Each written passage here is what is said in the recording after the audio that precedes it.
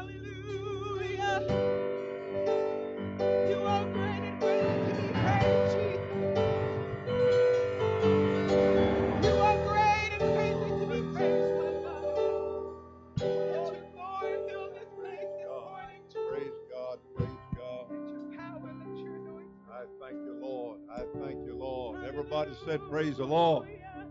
Thank God. Let's take a moment and lift our hearts with our hands. Father God, thank you for a beautiful day of life and strength and good health. Heaven's many, many blessings.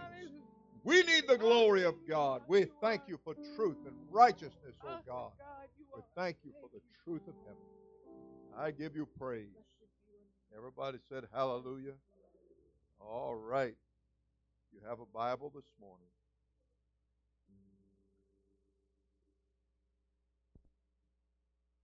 I'm going to ask you to turn to the book of Luke.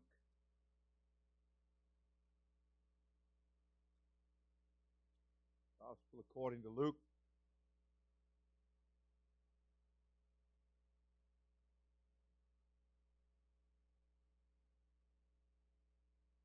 Good to be right here in God's house this morning. We certainly want to feel after His good presence. All right.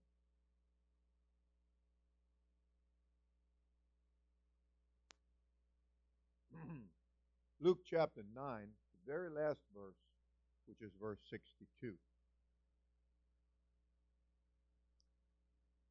Luke 9 and 62. It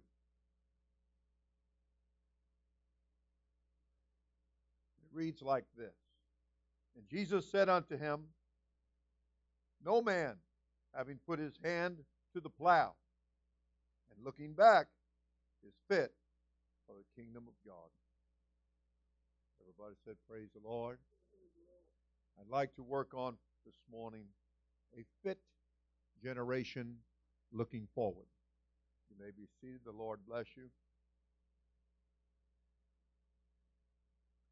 There are occasions when we, remove what we call a double negative, kind of put a little more, I guess you'd say a positive and a understandable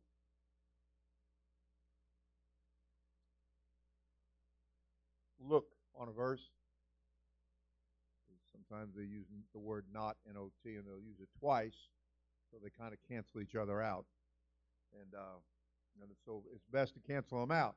Just move them out. And therefore, we have a high priest that can be touched with the feelings of our infirmities, okay?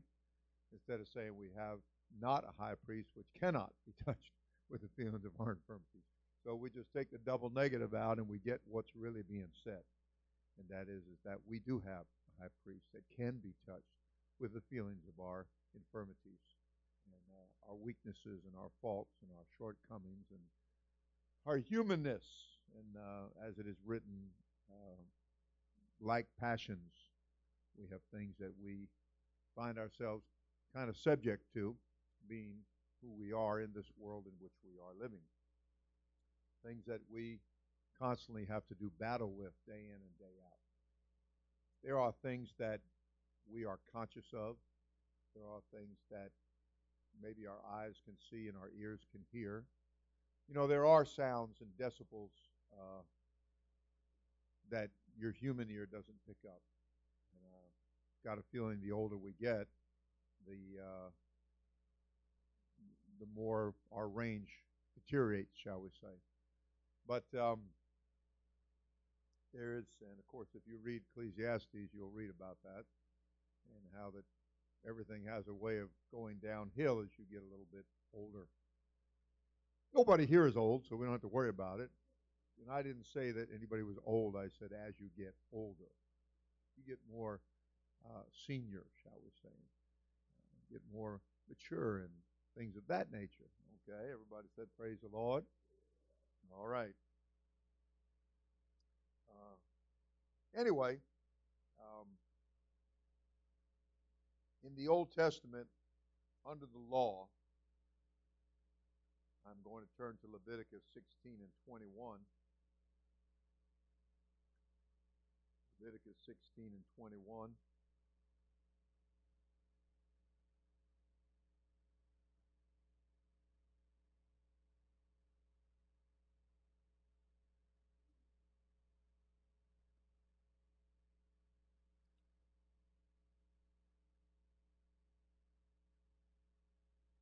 I guess I'll just go ahead and pick up at verse 20. And when he had made an end of reconciling the holy place and the tabernacle of the congregation and the altar, he shall bring the live goat. We're reading instructions here. And Aaron, who was, of course, the high priest, shall lay both his hands upon the head of the live goat and confess over him all the iniquities of the children of Israel and all their transgressions and all their sins, putting them upon the head of the goat, and shall send him away by the hand of a fit man into the wilderness. So we've got to, as we read through the scripture and watch this, we're going to see that there is a real need, shall we say, a real need. First Chronicles 7 and 11 reads like this. And all these, the sons of Jedediah, by the heads of their fathers, mighty men of valor, were 17,200 soldiers fit to go out for war and battle. Okay? So you begin to get a little picture. You know, when something is fit, it's adapted to an end and to an aim, and it's competent. It's something that's qualified, or someone that's qualified. And these were fit to go out to war and battle. That's what they were trained for, in other words. And in being trained for that, then they were very qualified and competent individuals. In the same book, 12 and 28, or 12 and 8, I'm sorry. This is First Chronicles 12 and 8. One of the tribes, and of the Gadites, there separated themselves unto David into the hold to the wilderness, men of might and men of war, fit for the battle, that could handle shield and buckler, whose faces were like the faces of lions. They were bold and were as swift as the roes upon the mountains. Okay? Everybody said, praise the Lord. You begin again to get a little picture here. And I'm thinking here in Luke, when he made it clear, he said, if you put your hand in the plow and you look back, he said, you're not fit. You're not fit. You're not suitable. You're showing yourself unqualified and incompetent and things of that nature. You're not ready. Because if you're fit, you're ready.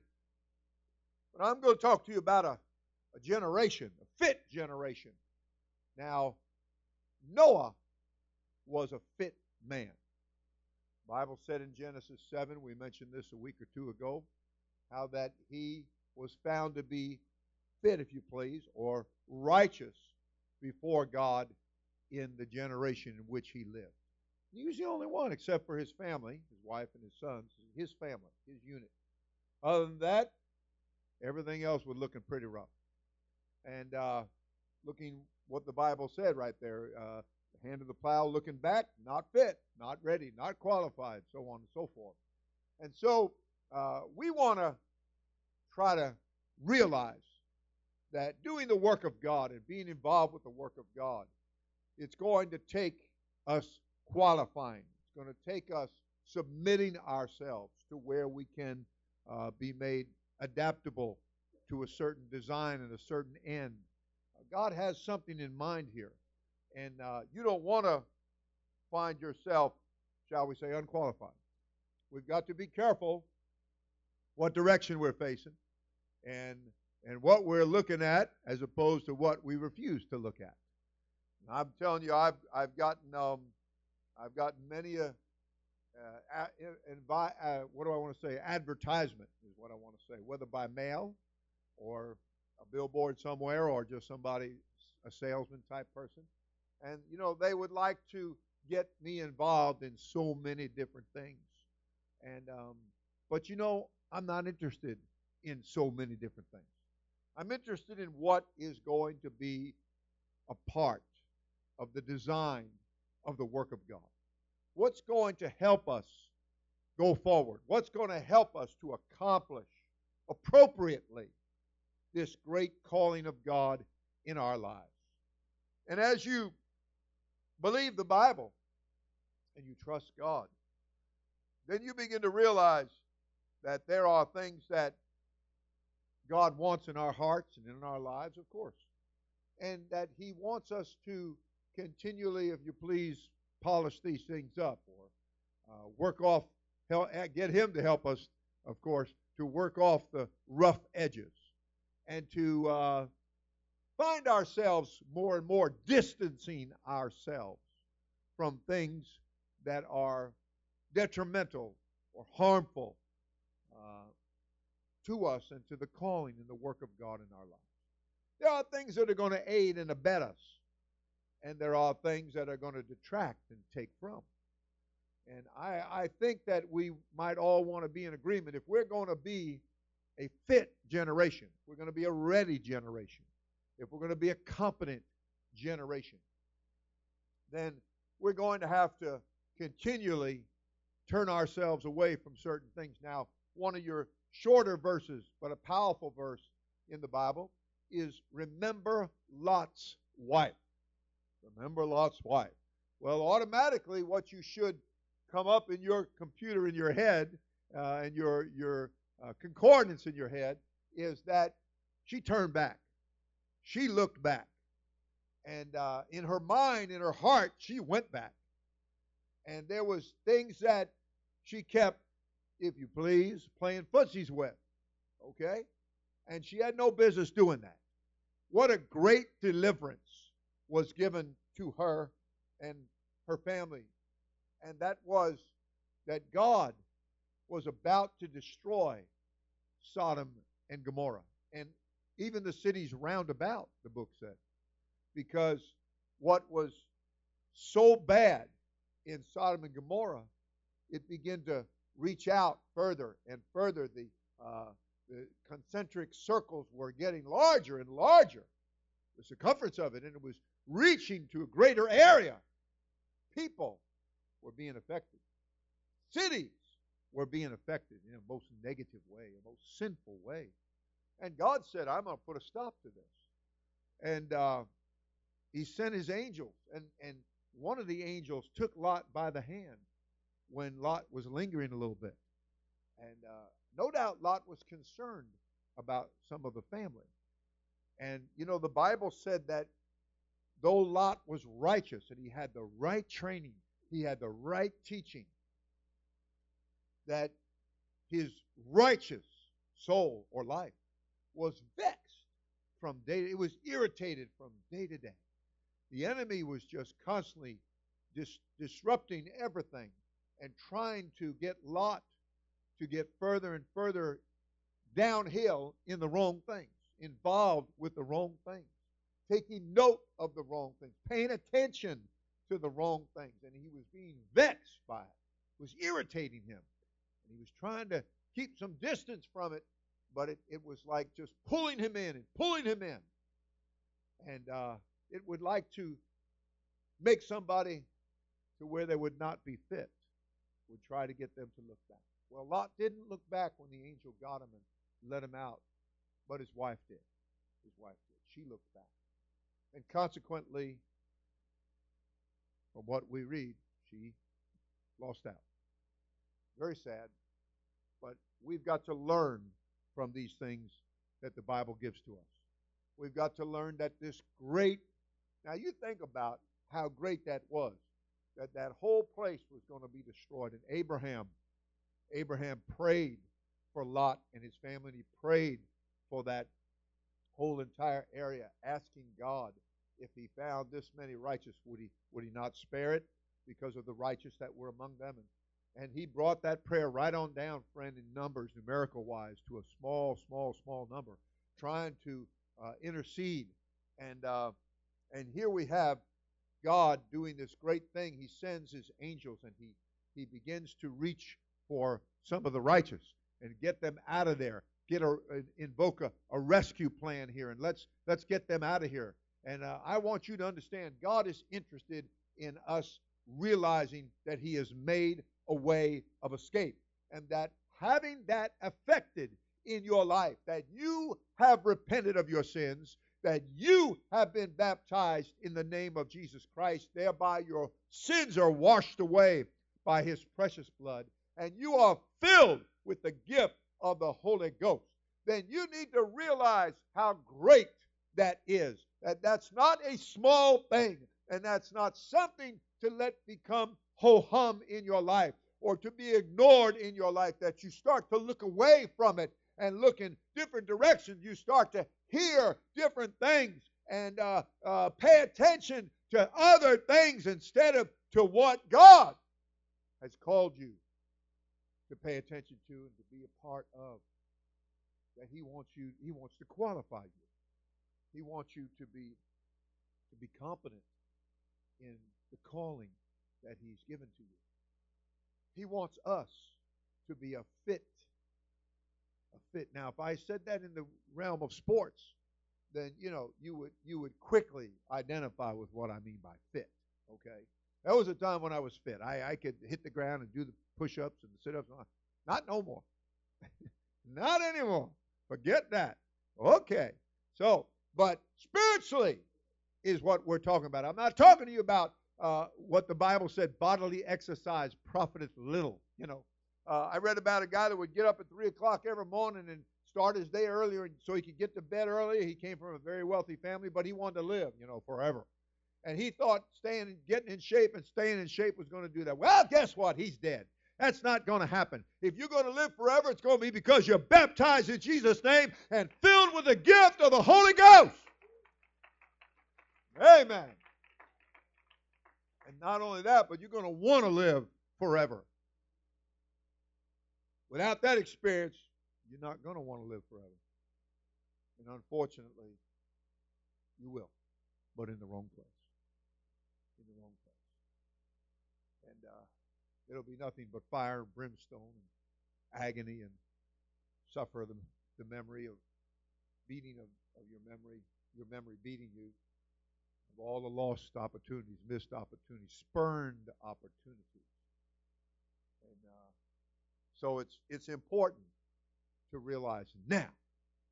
It's important to get the focus now and to, dial it in and say, okay, God has made a way of escape for me. And as Jesus had said, how shall you escape the damnation of hell and hellfire? Well, he went on to tell them, if you're going to do that, if you want to do that, he said, you're going to have to be born again of water and of the Spirit. Of water, baptized in water in the name of Jesus Christ. And of Spirit, filled with the gift of the Holy Ghost, the Spirit of God, the gift of eternal life. If that's what you are aiming for, to escape the horribleness of that place called hell and the lake of fire, and that's certainly what God is raising up, a church and sending it forth, and that church continuing on because it obeys the Scripture and the Spirit of the Lord, and it was fit men and women that went out to do spiritual battle, who were faces like a lion. They were bold, friend. They didn't let people's ridicule and the peer pressure and whatever everybody thinks they're, popular and all about and what we should be doing. And I'm telling you, we turn away from those things. I had a man ask me yesterday. He said, man, what happened to you? He said, you're so skinny. And I said, well, and you feel that feeling of, I'm going to tell him this and he's not going to believe me. But then he needs to hear it, whether he's going to believe it or not. And I'm hoping he will. I just said, well, I got very sick, but the Lord healed me. Got very quiet all of a sudden. Got very quiet. He wasn't expecting that answer. But you know what? We want to keep God before people. We want to show him how he is. He's a great God. He's a big God. He's a mighty, almighty God. And we want people to know that he is the healer. He is the Savior. They came for Jesus, you know, and they in the days of his flesh and his earthly ministry. And as he went about doing the work of God, being an example of what is fit. And he came for the purpose of giving his life on the cross after showing the presence of God and the power of the Spirit of the Lord in the days of his flesh, and how that they came to catch him in his words, that they might destroy him, the Scripture said. Isn't it terrible when a spirit gets a hold of people and they just want to destroy? They just want to tear up the work of God. They want to make fuss and make argument and make problems instead of being cooperative, instead of, men that were fit. They were men that were in rank and in harmony and step. They could take orders. They didn't take issue with orders. They didn't show an unbelieving attitude towards orders, if you please. They did what they were told. They believed and they followed through. They were qualified. That's why they were raised up to do what they were doing and what needed to be done. And as they came to catch Jesus in his words, that they might destroy him. I mean, when you face spirits down and you put your finger on it and you name it, call it out for what it is, people don't believe that. And even though they're acting a certain way and doing certain things, they don't believe it. I think I've given you the example before of the individual that the prophet Elijah, he told him, and he wept. The prophet just settled his countenance. He was trying to control himself, and he couldn't help it. He just finally wept. And the man he was talking to said, "What's wrong?" He said, "I know what you're going to do." And he began to tell him what he was going to do. And he said, "What, am I a dog that I would do that?" And then you read a couple more verses, and he went right out and did it. People oftentimes do not realize the Spirit that is working in the midst and even on them. If you go to a doctor, though, and you tell him, "Oh, feel good, oh, feel good," and he runs his test and he says, "Well, you've got cancer, you got some other heart problem or whatever," you fix an organ and says there's something wrong with it. And most people aren't going to argue with that. Most people are just going to say, "Oh, wow, okay, wow, bad news. What can we do?" That kind of thing. And usually people get very cooperative. "I'll do anything. I'll stop eating Big Mac," whatever, which is difficult, right? Okay. So anyway, I'm just simply saying that we want to be this fit generation. We want to be this group of people in the time in which we are living. We want to be this fit generation that's going forward. That our hand is to the plow, and we're going forward. That's often referred to as the gospel plow. And we're going to just plow right on, friend, and we're going to bring this message to every man, woman, boy, and girl. And we're not going to get distracted and go way different directions or go backwards. We're not going to get involved with the things of this life, the affairs of this life, to get entangled again in those things. And I can tell you that one of the things that causes people to get involved again in the wrong things. I hear things across the nation that are going on, supposed to be among us as the church, the kind of people we are. And they're going back to things and getting entangled in things that God delivered me and my wife out of. And we were just 20 and 17 years old. We were young, and we didn't know anything about the church, the Bible, the Word of God, the work of God. We were completely ignorant of that. We had no knowledge of that. And I've told him many times, if you had said turn to the book of Second Hezekiah, I would have been hunting it because I didn't know that there was not that named book in the Bible. I didn't know that. I didn't know at that time the books of the Bible, and certainly had never read them. But I'm saying to you that God delivered us. He saved us from all these different things that this world is made up of, and that they run after, and that I at one time ran after and chased after and was interested in and involved in and trying to achieve. And but one day the goodness and the love and the mercy and the grace of God plucked us out of that raging torrent of the course of this world.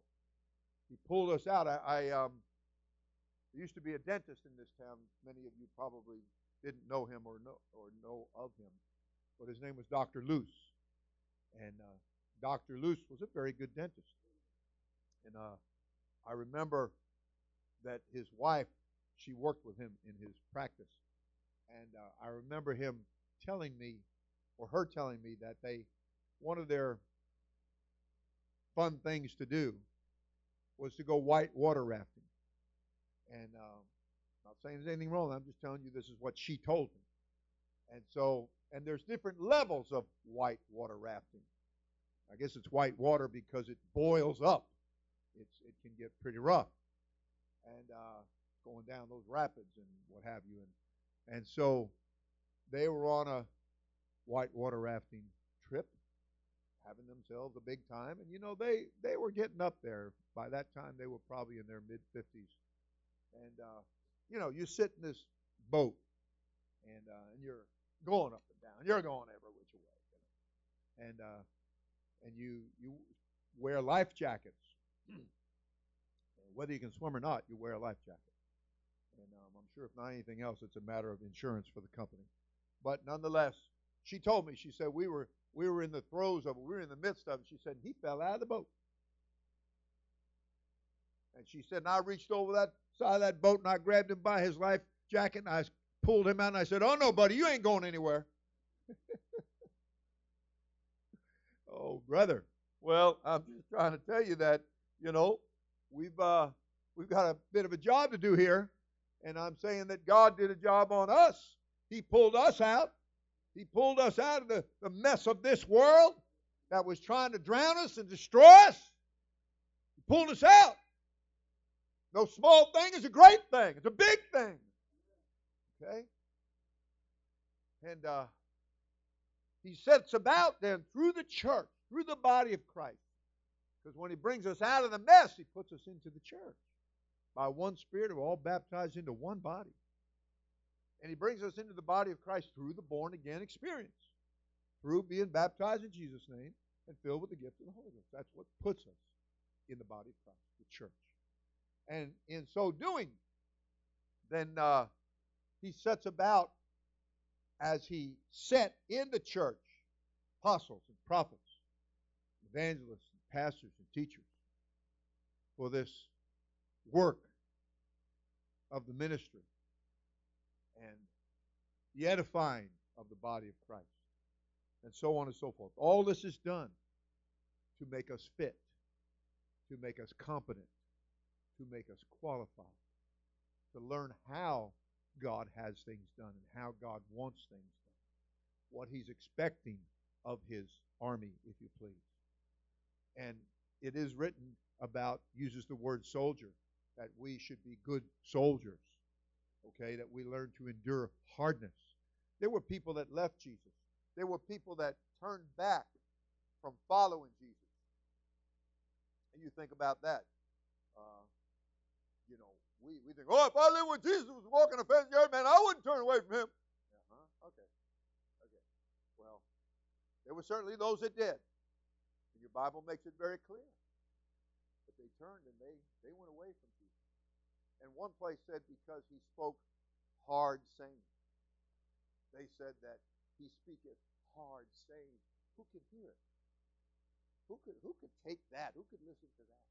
Who could tolerate that? But Jesus wasn't raising up people that were going to be soft and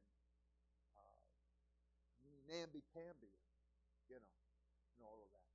That wasn't who he was raising up.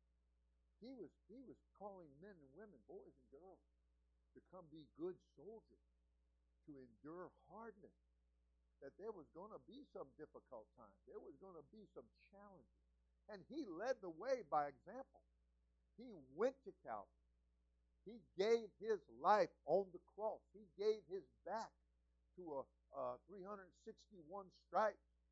And on the edge of the reason it was like that is because on the edge of that whip, that cat of nine tails, they put fragments of metal and bone so that when they whipped you, it flayed you. It just took away. It's funny to, and those guys knew what they were doing. I mean, they knew how to crack that whip, and they knew how to take the hide off of somebody. I remember on Thanksgiving here, some of the younger girls were standing there looking what to do, and Sister Black, I don't want to say old Sister Black, but experienced Sister Black, she was in the kitchen, and she took one look at that. She's going to rip that thing off. She started going to work. She knew what she was doing. And I mean, I was there, and I was like, that's a woman that knows what she's doing. Well, God is raising up, and I know there's plenty of you that know what to do. But I'm saying God is raising up. I think we would say she knows her way around the kitchen. Maybe that's how we would describe that, okay? And so we want to be people that know our way or God's way around His work. We want to be a fit generation that's not looking back but going forward. Okay, that we've got our hand on the plow and we're plowing on. Plowing on. And if our hand is to the plow and we're going forward, then we are fit. Then we are fit.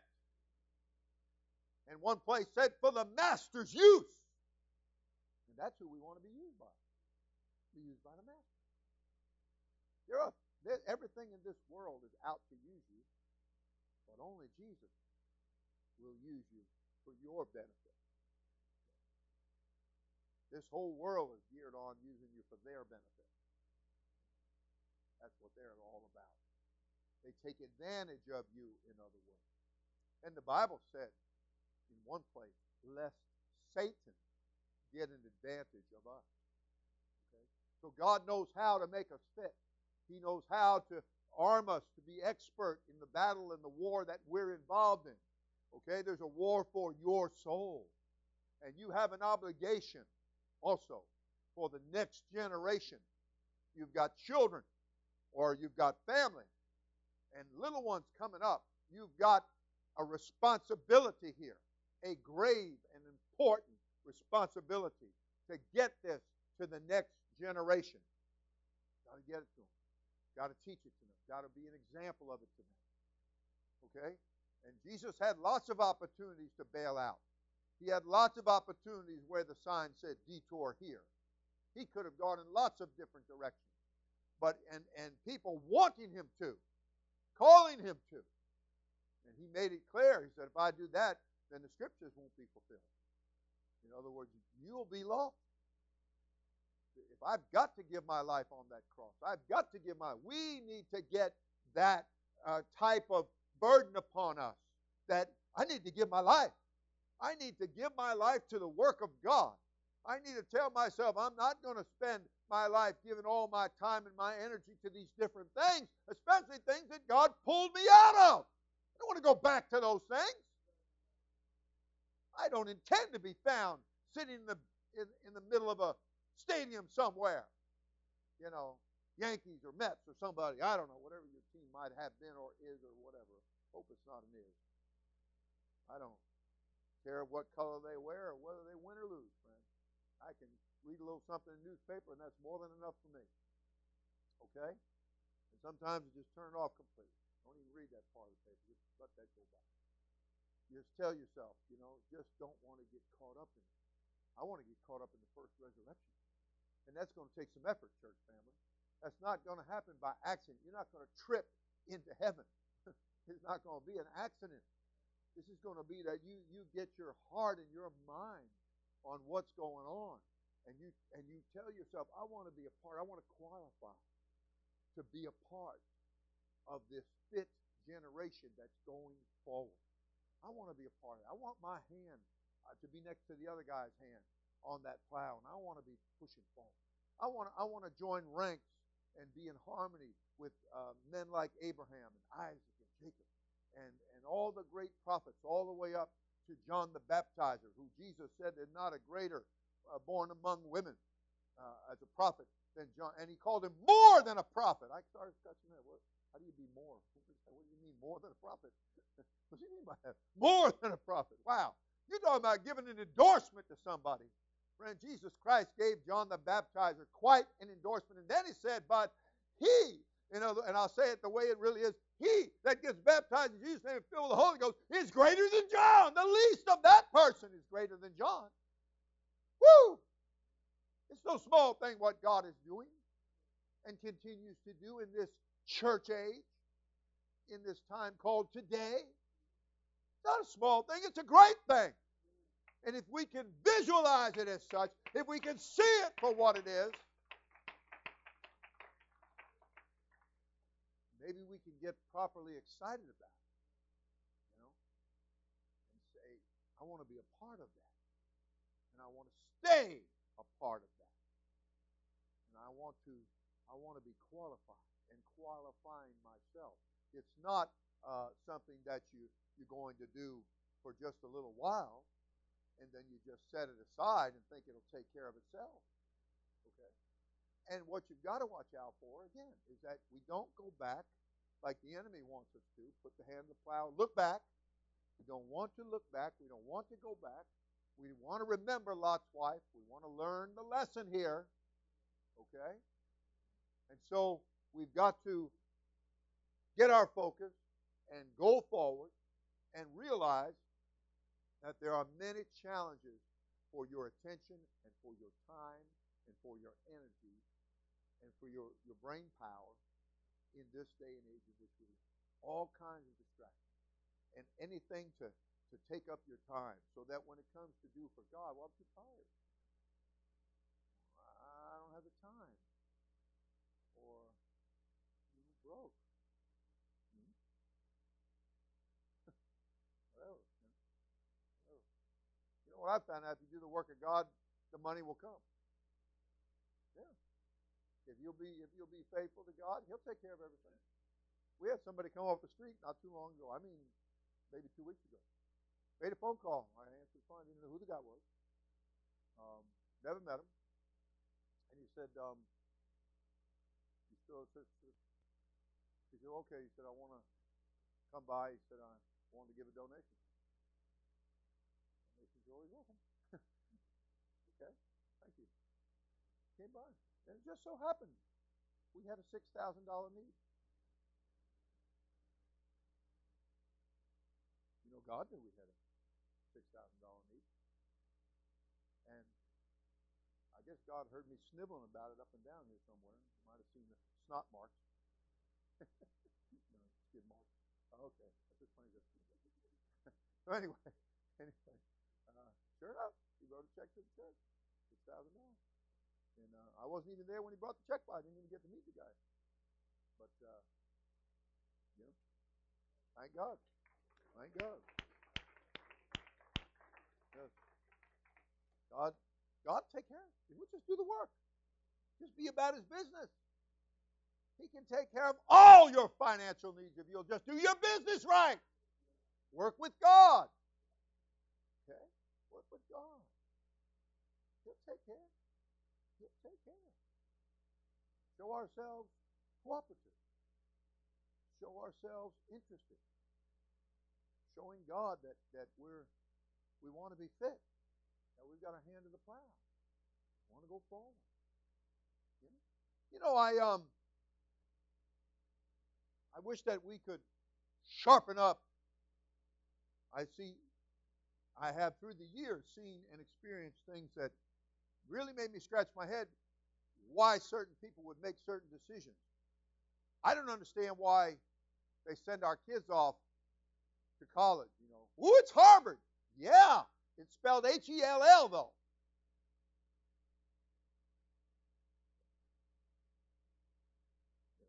You better wake up. We had a young man here at this academy And when we graduated him, he was a very good student.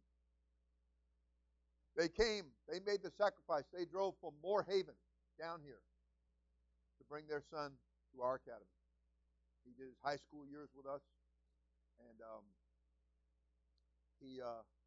when he graduated, he got into some college upstate, and so one day his dad contacted the college. He wanted to know how his son was doing, and they said, "Well, we can't tell you that, sir." He said, "What do you mean you can't tell me?" He said, "Well, he's an adult now, so that's his business. If he wants to tell you how he's doing and what his grades are, he can do it, but we can't." He said, "Really?" He said, "I'm paying the bill." He said, "Well, I'm sorry, sir. That's the way it is." So he said, "Well, I'm sorry too," and he took the boy out. And you know the boy, when he went off to school, he was, coming with us. I mean, we have uniform, and we have good rules and good controls, and when he brought him back, he had long old hair and he had beard and goatee and all kinds of junk going on, and they just didn't even look like he did when he was with us, nowhere near it. And his dad put him right down the street here at Palm Beach. It was community college at that time, because now it is Palm Beach State College, which means it's 4 years instead of 2 years. And he, everything began to improve. His grades began to improve. His attitude began to improve. Things began to go in the right direction. You can take somebody out of a controlled environment, and if you're not careful, and in most cases it don't take any carefulness, and they're going to be very negatively affected by this work. That's why I try to tell our young people, when you go get a job, or you go on to a higher education, don't forget who you are. You're not going there to fit in with them. You're going there to be a light. Sister Irma was among the first ones to get here this morning with her granddaughter, and I was plugging in some of the lights and lit up the Christmas tree, and she goes, "That's what we should do." She said, "We should shine like that. We should be lights like that." And I said, "That's right. That's exactly right." And the Bible teaches that those of us that will turn people from unrighteousness to righteousness, that we will shine as the stars in the heavens. Okay? So God help us to realize what we're called to be a part of. Okay? That this isn't Brandeis. This isn't part-time. This isn't some little mealy mouth situation. This is a real deal. Okay? This is the body of Christ. Women, men, boys, and girls fought their way through all kinds of obstacles. Okay? Just like your faith would, only I'd say it's a little more intense in the world in which we live now. And I can prove that there will be more spirits that we will have to contend with now than they did then. Okay? So, you might want to wake up, the Bible said, to righteousness. One place said, shake yourself. And I'm not talking about shaking on a dance floor neither. Maybe we better make that crystal clear, huh? After all, they have Christian dance floors. God, have you ever? They got everything, and they just put the word Christian in front of it. That's why we don't hardly ever use the word Christian, because they've watered it down so much. I like iced tea, and I like ice, but I put so much ice in it, after a while I don't have iced tea, I just have ice water. I've diluted it so badly, and so I'm simply saying, see, you didn't know it, but that iced tea is kind of an orangey yellow, right? It's kind of strong, and but when I get done with it, it's almost transparent. That's what happened to me. See, I really have a good tan. You guys just don't know, but I just got watered down over the years. That's why I love to go in and tell everybody, these are my people. And they're looking. Good, rich, layer of chocolate in there. Don't you worry about it. Got some good Holy Ghost going on in there. Everybody said, praise the Lord. You just thought I was white, but see, it's winter. That's the problem. You ever heard there is such a color as winter white?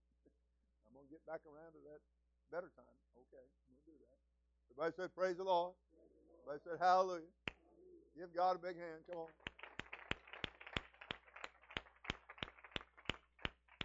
You know, there are things that just don't matter.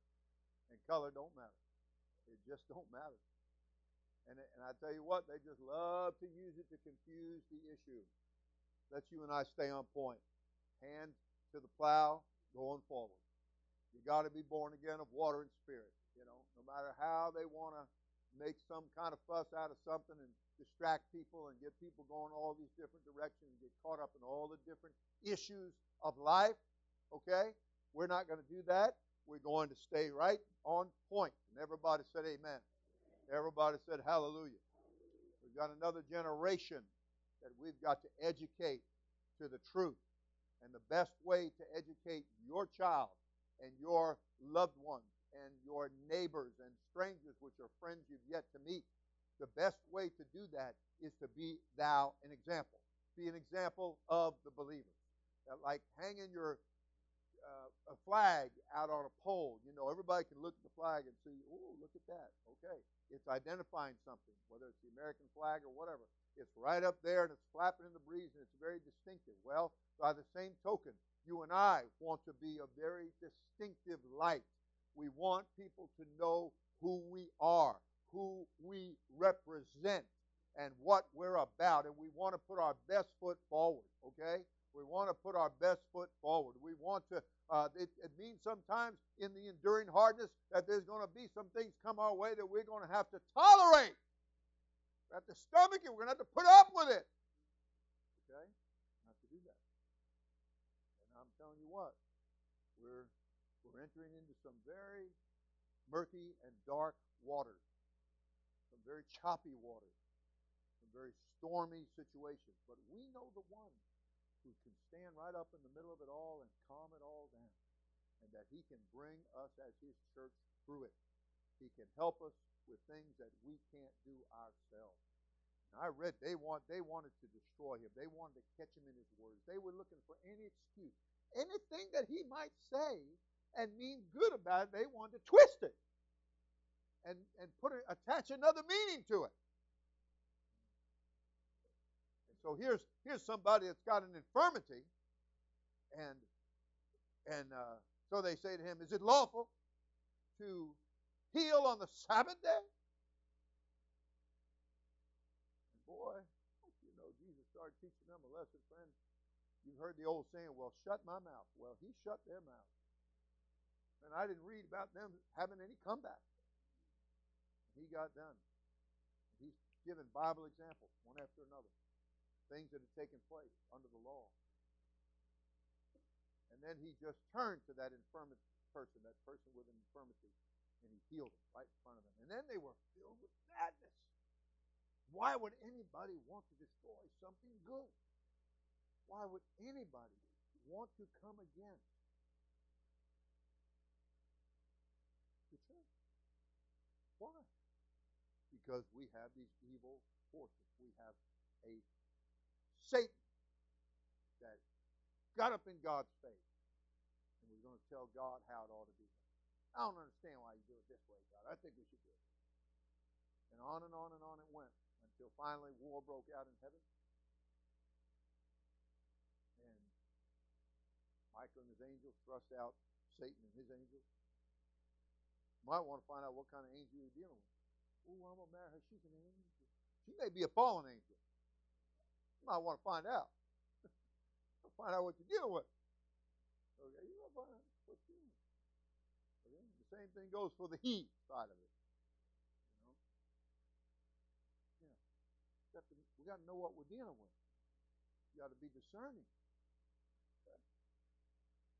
You know, there was that woman that she and her husband went down to Mexico.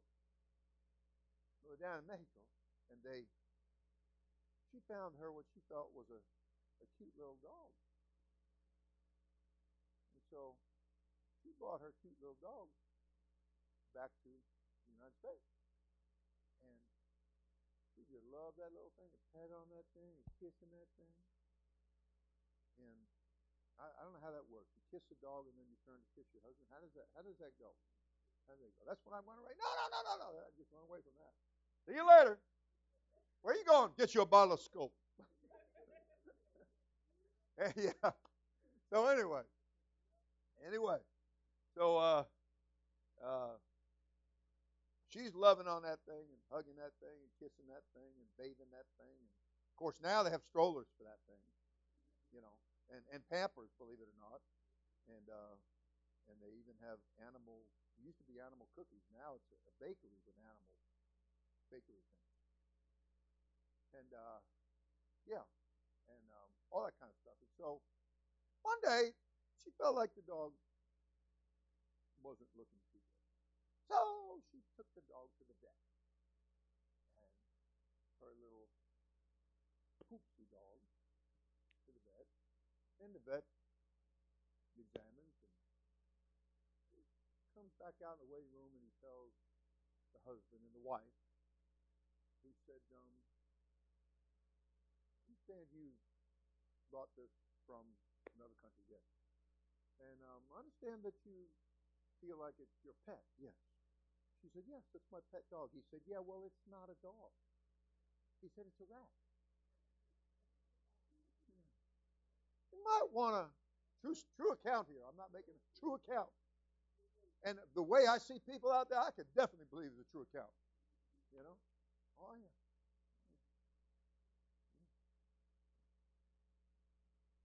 You ever read the Bible about inordinate affections? Yeah, inordinate affections. They're out there, friend, and God help you. Now religious leaders coming out saying that the animals are going to go to heaven.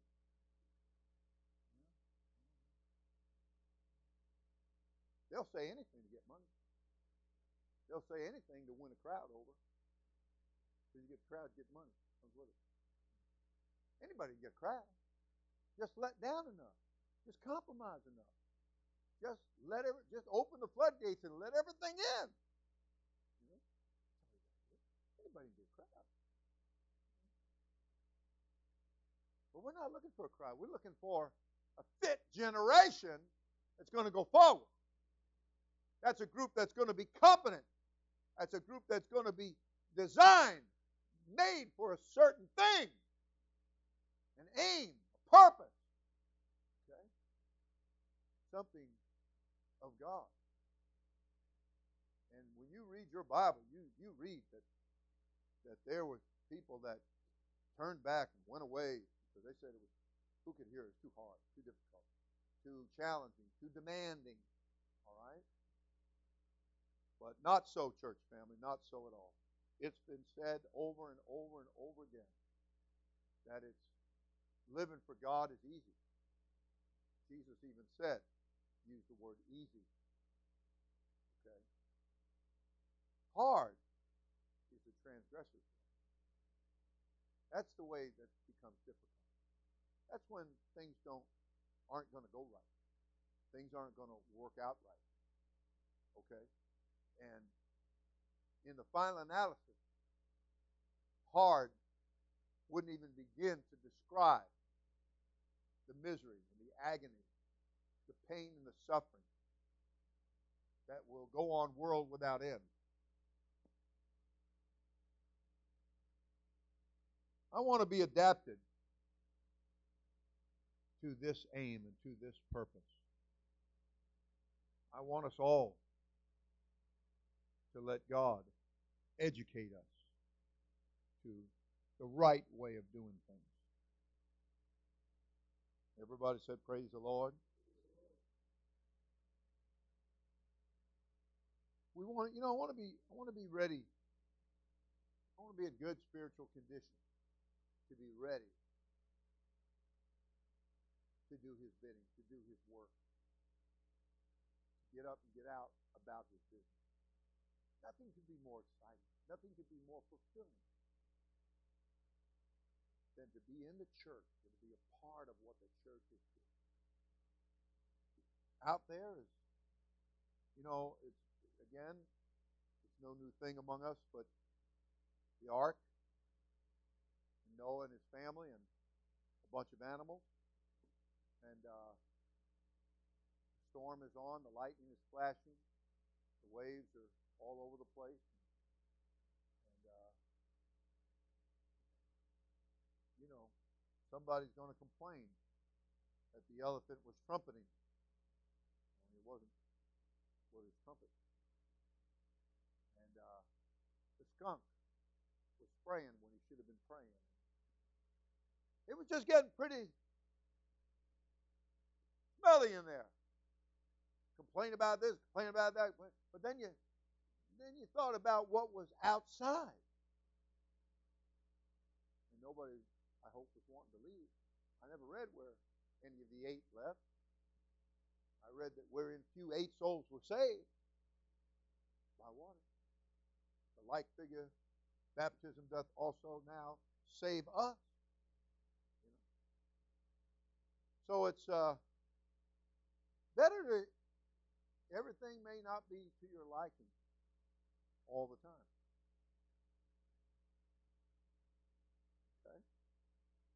Okay. The reason, though, possibly, that things aren't to your liking, possibly, yes, possibly, might be because of your flesh. It might be because you're the one that's out of sorts. Maybe a little tweaking of you and your attitude. I was in a place the other day that said, the deli with an attitude. So I looked at the fellow, I said, what's the attitude? In my field, that's a big word. What's the attitude? What do they mean, deli with an attitude? They're going to meet me at the door and they got a bouncer there? What's the deal? What do you mean deli with an attitude? I don't know if I like that or not. Then again, maybe they've got some really sharp mustard. I don't know. Not quite sure what. I'm going to find a manager somewhere, go online and ask them, what do you mean by that? Kind of curious now. So anyway, maybe it's us that need to. I went to this one place and I knew enough of the people, and they were always very kind to me. And when I got there, I didn't have to wait online. They just got me a seat. And so they got a new manager one day, and I had taken a couple of kids from the church here, and the manager came flying over to my table and said, "You didn't come through the line." No. He said, "I heard about you."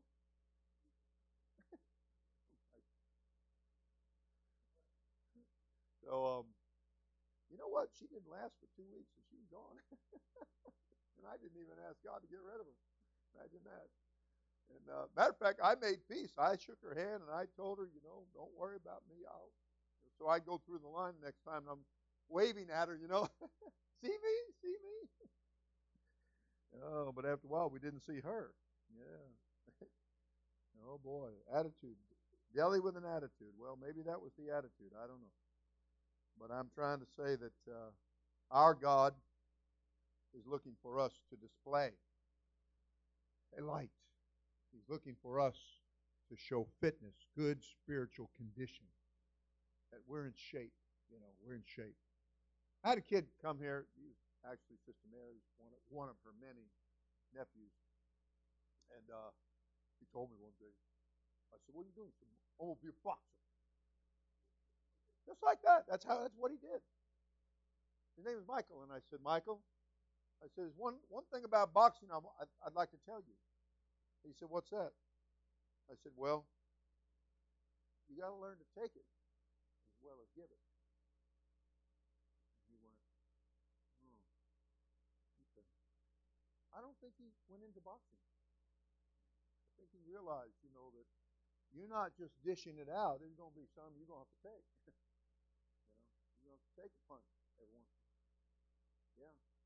So I'm saying, yes, there's going to be some Everything isn't going to be to your liking. And yes, there's going to be some hard sayings. And yes, there's going to be some pushback, if you please. Okay? But God's not raising wimps. He's raising good soldiers. Fit soldiers. Okay? Yes.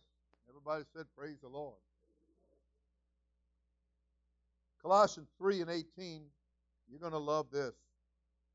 Oh, maybe Sister Williams should come. We should stand on this. Said, wives, submit yourselves unto your own husbands. Now, I didn't tell you to have nothing to do with anybody else's husband, okay?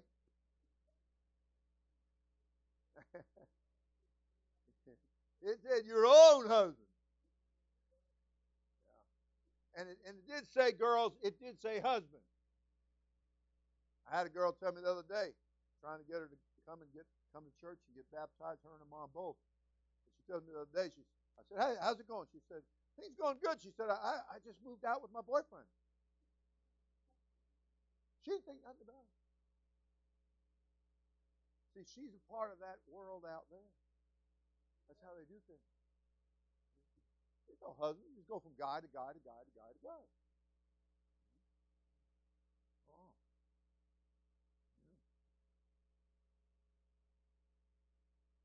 There was a guy the other day. He was supposed to do a job for the church. We gave him some money up front. He never did the job. And all he could cry about was all the problems he had in his life. Well, I guess so. He's got 9 kids with 9 different women. Sounds like a boat full of problems to me. But that's not what, see, the Bible doesn't talk in that language. The Bible talks about being subjected to your own husband. You get married.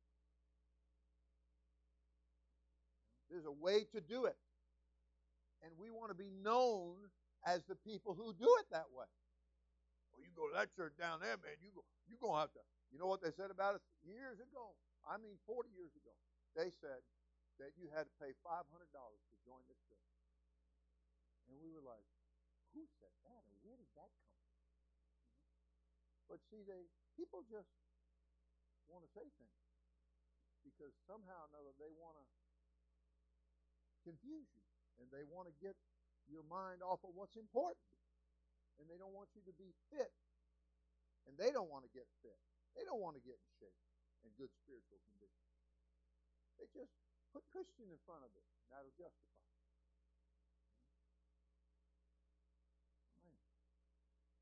Well, that's all some people's got is just a name. But you know what? We don't have just a name. We have the name. We have the name that's above every name. Amen. Amen. And so we're going to be the church that's known for certain things. The body of Christ, known for certain things. We're known for baptizing in the name of Jesus Christ. We're known for receiving the Holy Ghost with the initial evidence or sign of speaking with other tongues as the Spirit of God gives the utterance. Okay? We're known for being in subjection, for being an army that has people that can take orders and follow through and go forward. Okay? We're known for that. And many other such like things. Wives, submit yourselves unto your own husbands as it is fit. Now, I'm not going to stop there because there's another prepositional phrase that comes at the end of this, and it said, in the Lord. Now, not all husbands are in the Lord.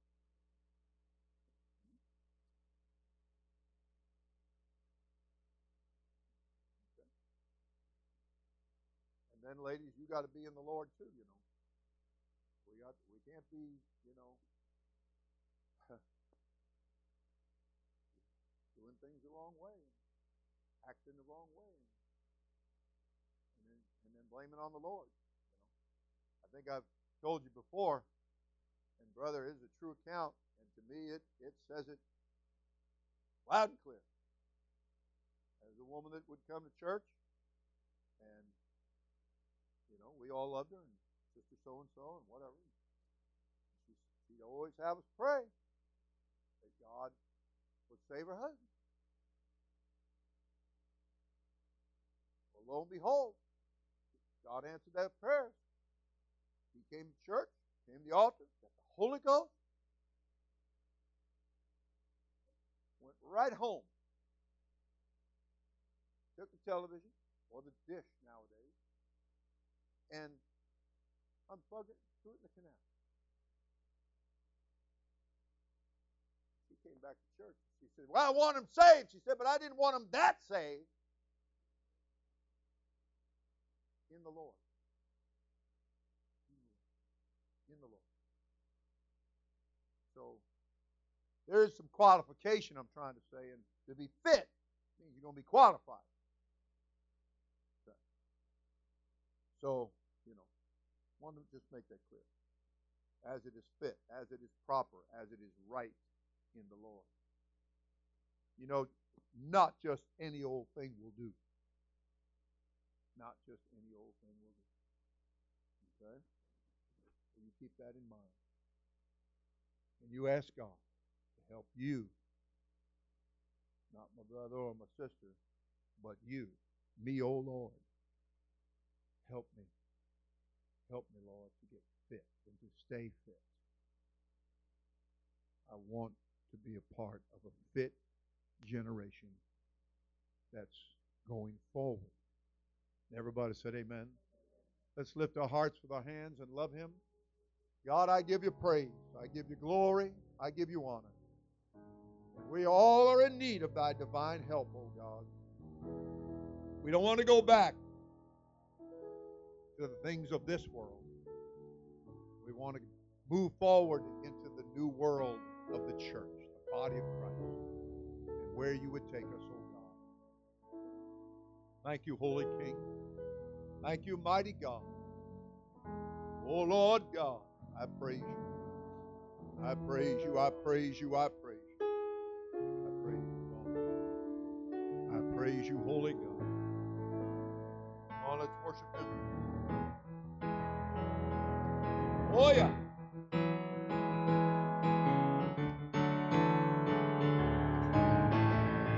Help us all. I know it was the blood that saved my soul. I know it was blood. I know it was the blood that made me whole. I know it was the blood that covered me. I know it was the blood that set me free. I know it was the blood that saved my soul. I know it was the blood that made me whole. I know it was the blood that covered me. I know it was the blood. It was baptism in Jesus' name. Set me free.